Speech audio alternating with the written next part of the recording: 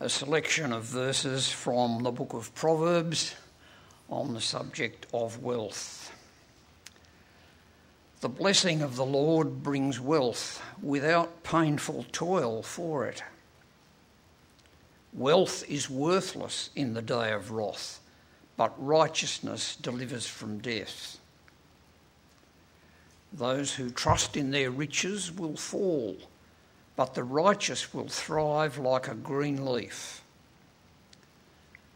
Better a little with the fear of the Lord than great wealth with turmoil.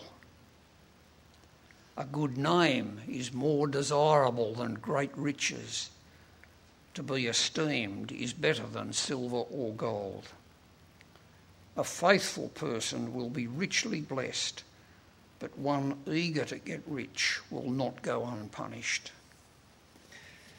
Thanks, Pete. It's great to be together this morning. It was great to be here yesterday afternoon as well, speaking of wealth and generosity, and just as a church, in fact, combined churches, to celebrate the sending of Mel Higgins to the mission field. It's a partnership, it's a financial partnership, as well as a partnership in prayer, and it was just a really joyful time together. On the way out, I grabbed the latest Southern Cross as well. There's a bunch of them out there. And towards the back of it, I noticed a review of a book all about money for the Christian life. I haven't read the book, but I've read the review, and it sounds really interesting. So I commend that to you as well. Psalm 24 verse 1 says, "The earth is the Lord's and everything in it, the world and all who live in it." God graciously blesses us with many good things in life, including the wealth we enjoy. In fact, compared to most people on the planet today, we are very wealthy indeed.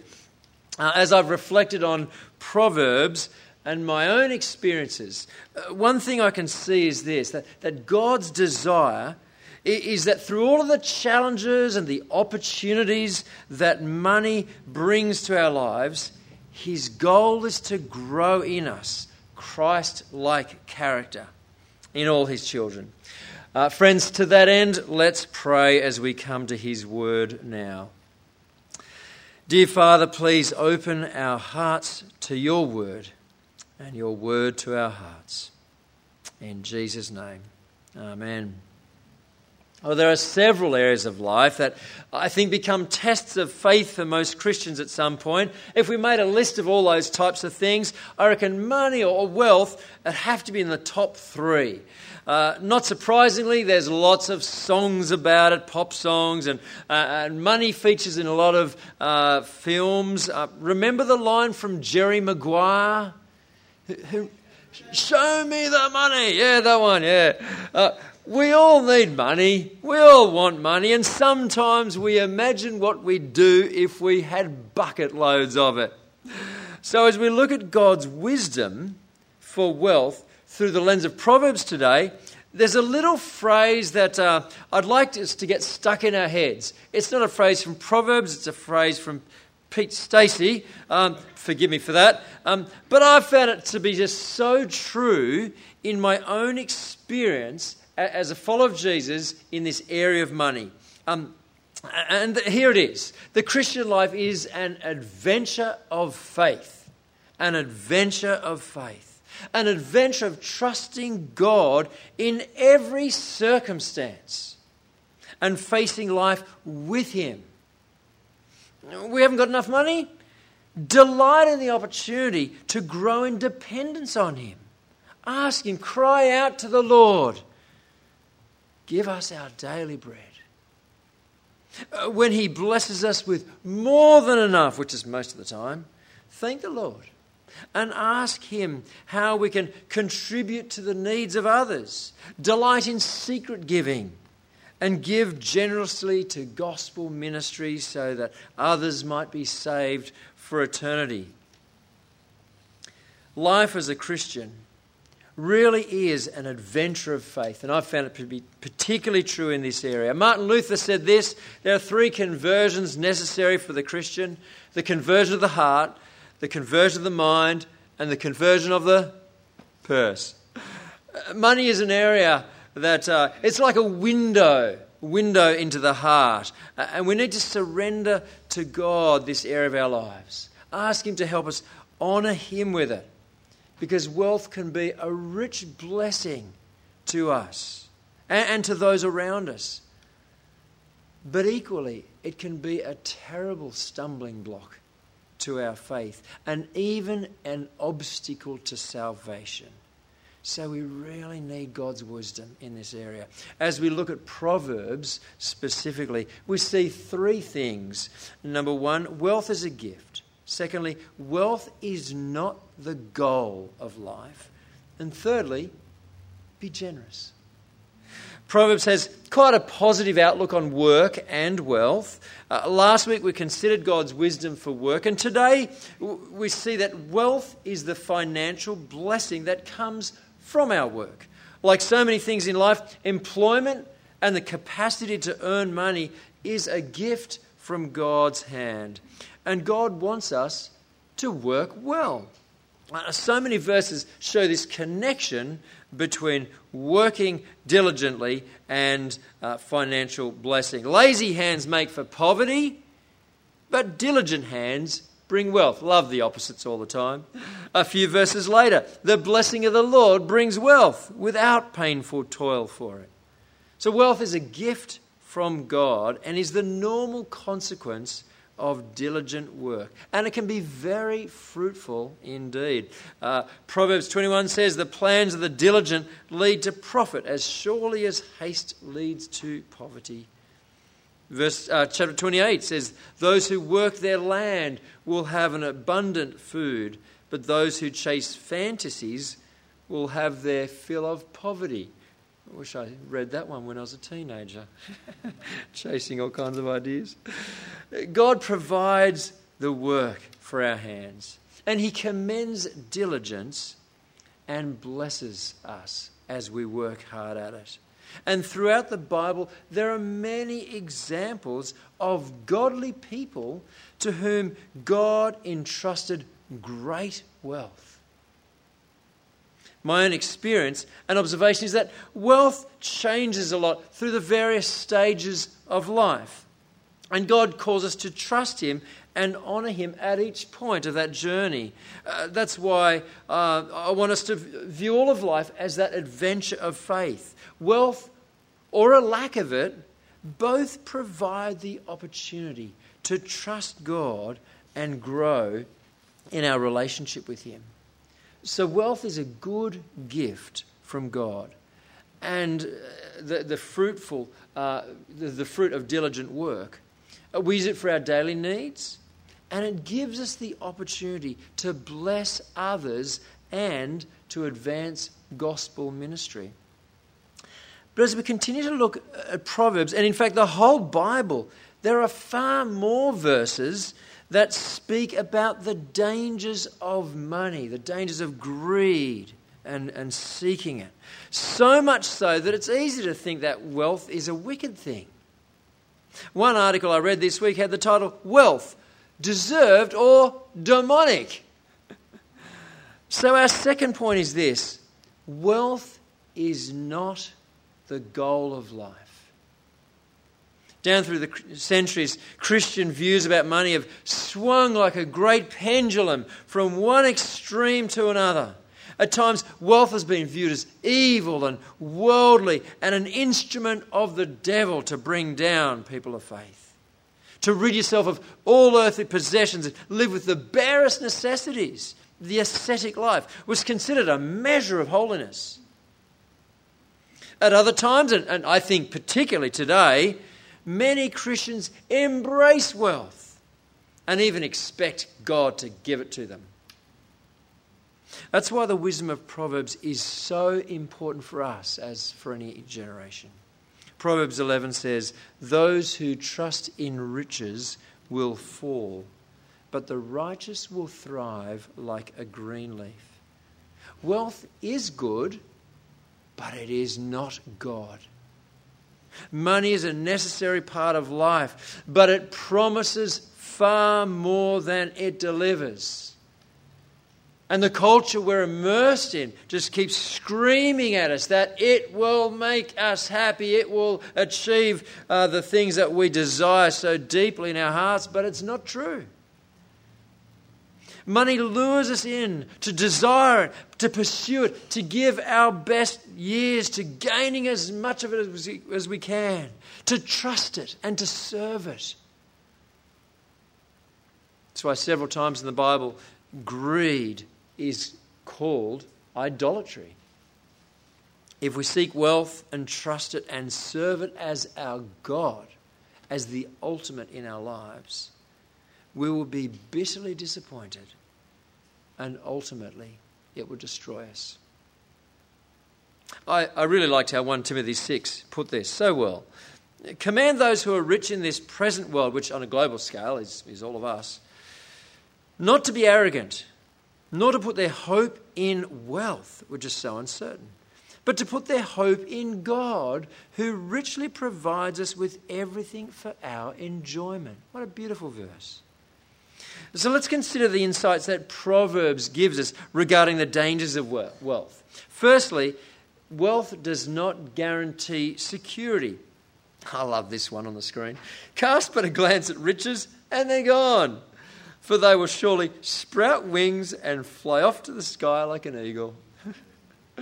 And again, riches do not endure forever, and a crown is not secure for all generations. Wealth simply does not last, and it does not protect us either. Proverbs 18 says, the wealth of the rich is their fortified city. They imagine it a wall too high to scale. Now the point is, that wall can be scaled. Riches can and do fail us. At a personal level, we might lose a job. A business deal might go wrong. Or our health might mean we can no longer be in paid employment. Even at a global level, in my lifetime, interest rates of the 80s, the GFC in the 2000s, the periodic bursting of the economic bubble are reminders that wealth just is not trustworthy. It's not secure. And secondly, wealth does not guarantee peace. Proverbs 15 says, better a little with fear of the Lord than great wealth with turmoil. It's ironic, isn't it? That so often the greater the wealth, the greater the worry. And it robs us of peace. Thirdly, wealth tempts us to seek it in ways that are harmful and selfish. Proverbs picks up particularly our treatment of the poor and the vulnerable. Chapter 22, one who oppresses the poor to increase his wealth and one who gives gifts to the rich, both come to poverty. And chapter 28, whoever increases wealth by taking interest or profit from the poor amasses it for another who will be kind to the poor. See, our money can never be divorced from what's going on in our heart. It's so important. Fourthly, Proverbs recognises the danger of extremes, and it's beautifully expressed in a prayer in chapter 30. 2 things I ask of you, Lord. Do not refuse me before I die. Keep falsehood and lies far from me. And then get this bit. Give me neither poverty nor riches, but give me only my daily bread. Otherwise, I may have too much and disown you and say, who is the Lord? Or I may become poor and steal, and so dishonour the name of my God. And I wonder how many of us are in danger, or through our lives have been in danger, of disowning God because of the comfort of our wealth. So, wealth is good, but it also presents dangers to our hearts. And as I've said, wealth is an important part of that adventure of faith that God uses to cultivate godliness in our hearts. So I think Proverbs 22:1 is a fitting conclusion to this section. A good name is more desirable than great riches. To be esteemed is better than silver or gold. At the end of the day, integrity, character, godliness is what matters, not how much we have. So how can we change our mindset about wealth and take control of it before it takes control of us? Well, this is the third point. The greatest antidote to all of the dangers that wealth presents is this: be generous. So simple, isn't it? In fact, start by being thankful. I love the repeated phrase in Psalm 107. It says this: let them give thanks to the Lord for his unfailing love and his wonderful deeds for them. Again and again it says this. Thanking God is such a good and important thing to do. Thank him for providing our material needs, food, clothing and shelter. Let's not take those things for granted. The habit of saying grace, which I've heard has become less common even among Christians these days, but it's such an appropriate expression of the heart. And what a great model, when there's family around the table. Give thanks to the Lord for the opportunity to work, if that's the position we're in. Give thanks to the Lord for the opportunity to be like him in being generous. Giving is very important to God. There are more Bible verses on giving than on faith and prayer put together. Bit of Bible trivia for you. You all know John 3:16. Well, it's on the screen if you don't. John 3:16. Just have a quick look at it. It tells us what gave. What did he give? His son. What was his motive? Love. For God so loved. His motive was love. Well, how do we benefit from his gift? Eternal life. That's just extraordinary, isn't it? That is extraordinary generosity of heart displayed in action to us who don't deserve it at all. Friends, let us be more like him. Proverbs 3:9 gives us some practicalities. Honour the Lord with your wealth, with the first fruits of all your crops. Now, of course, in the Old Testament, the Israelites were to give 10% of all their harvest or income to God, to the priests, and for the upkeep of the temple as well. As Christians, we are no longer compelled by law like that. But we're free to give in response to God's grace to us. Our giving is a reflection of our gratitude for what God has given. It's a window into the heart. Now, I was curious about this. Out of interest, I looked up the average Aussie income. And then I got onto our database. I looked up the number of adults who regularly attend our church. Now, I think we have a really good budget. But I was surprised that it's actually, our budget is a bit less than 3% of our combined income if we're average Aussies. Now, I'm not saying this as a guilt trip. I was just really interested. And then I got excited because imagine if we all did give 10%, in the Old Testament. The average church in Australia has one full-time minister per 65 adults. With 10% giving, 65 adults could support 6.5 ministers. I think that's a terrible thought. But what about this? How about one minister and 5 missionaries? Wouldn't that be amazing? And friends, we have over 200 adults in our services. Well over.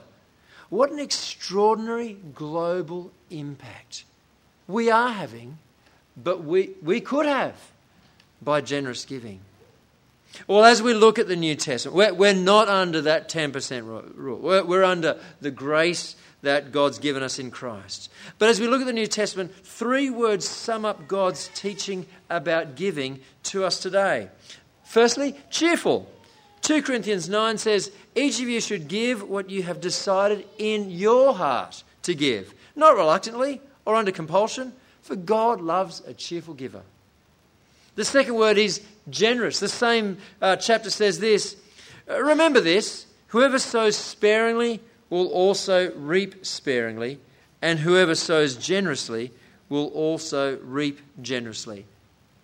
And thirdly, give regularly. In 1 Corinthians 16, Paul gives practical advice to the church in Corinth about their collection. He says this: "On the first day of every week, each one of you should set aside a sum of money in keeping with your income." And goes into longer detail about, they had to collect it and then distribute it. But I found that really interesting and helpful. Take it out the start of the week, before other expenses, especially non-essential spending, which so easily gets more than I realise. And then set it aside for God's purposes. And note the phrase, "in keeping with your income." The focus is not on equal giving, but equal sacrifice. Cheerful, generous, regular. It's an exciting challenge, isn't it? Our approach to money is such an adventure of faith for every follower of Jesus. And when we give in this way, it is a joy. And we see this in Proverbs. A generous person will prosper. Whoever refreshes others will be refreshed. And again, the generous will themselves be blessed, for they share their food with the poor. Lastly, and this is not quite another heading, but it didn't really fit anywhere else, so maybe you can call this a 3.5-point sermon or something. The book of Proverbs deals almost entirely with wise living in this life here on earth, but there are a couple of verses that push beyond it, and they're relevant for us today. Proverbs 11 verse 4 says, "Wealth is worthless in the day of wrath, but righteousness delivers from death." When we face the judgment of God, money can't save us. Even if we could take it with us, which we can't, it still would be useless for us. Only Jesus can save us on that day. Proverbs 15 says, "Death and destruction lie open before the Lord. How much more do human hearts?" He sees every one of our hearts like an open book. He knows everything that we've done in our finances and every other area of our lives, and He knows that we all fall short of His perfect standard in our attitudes and in our actions. Our righteousness cannot save us on the day of judgment. And that's why God gave Jesus, to take our sin upon Himself and to pay for it, so that we could be clothed in His righteousness, forgiven by God, hearts washed clean, guilt removed, our souls secure on the day of judgment, unshakable, eternal hope. Friends, wealth is a good gift of God, but it can enslave us if we make it the goal of life. So let's thank God for His provision and use the wealth He blesses us with for the good of others and for the growth of the gospel. Friends, embrace the adventure of faith in this area of our lives, because we trust in a generous God who richly provides us with everything for our enjoyment, and by His grace gives us the ability and the desire to be generous to others as well. Amen.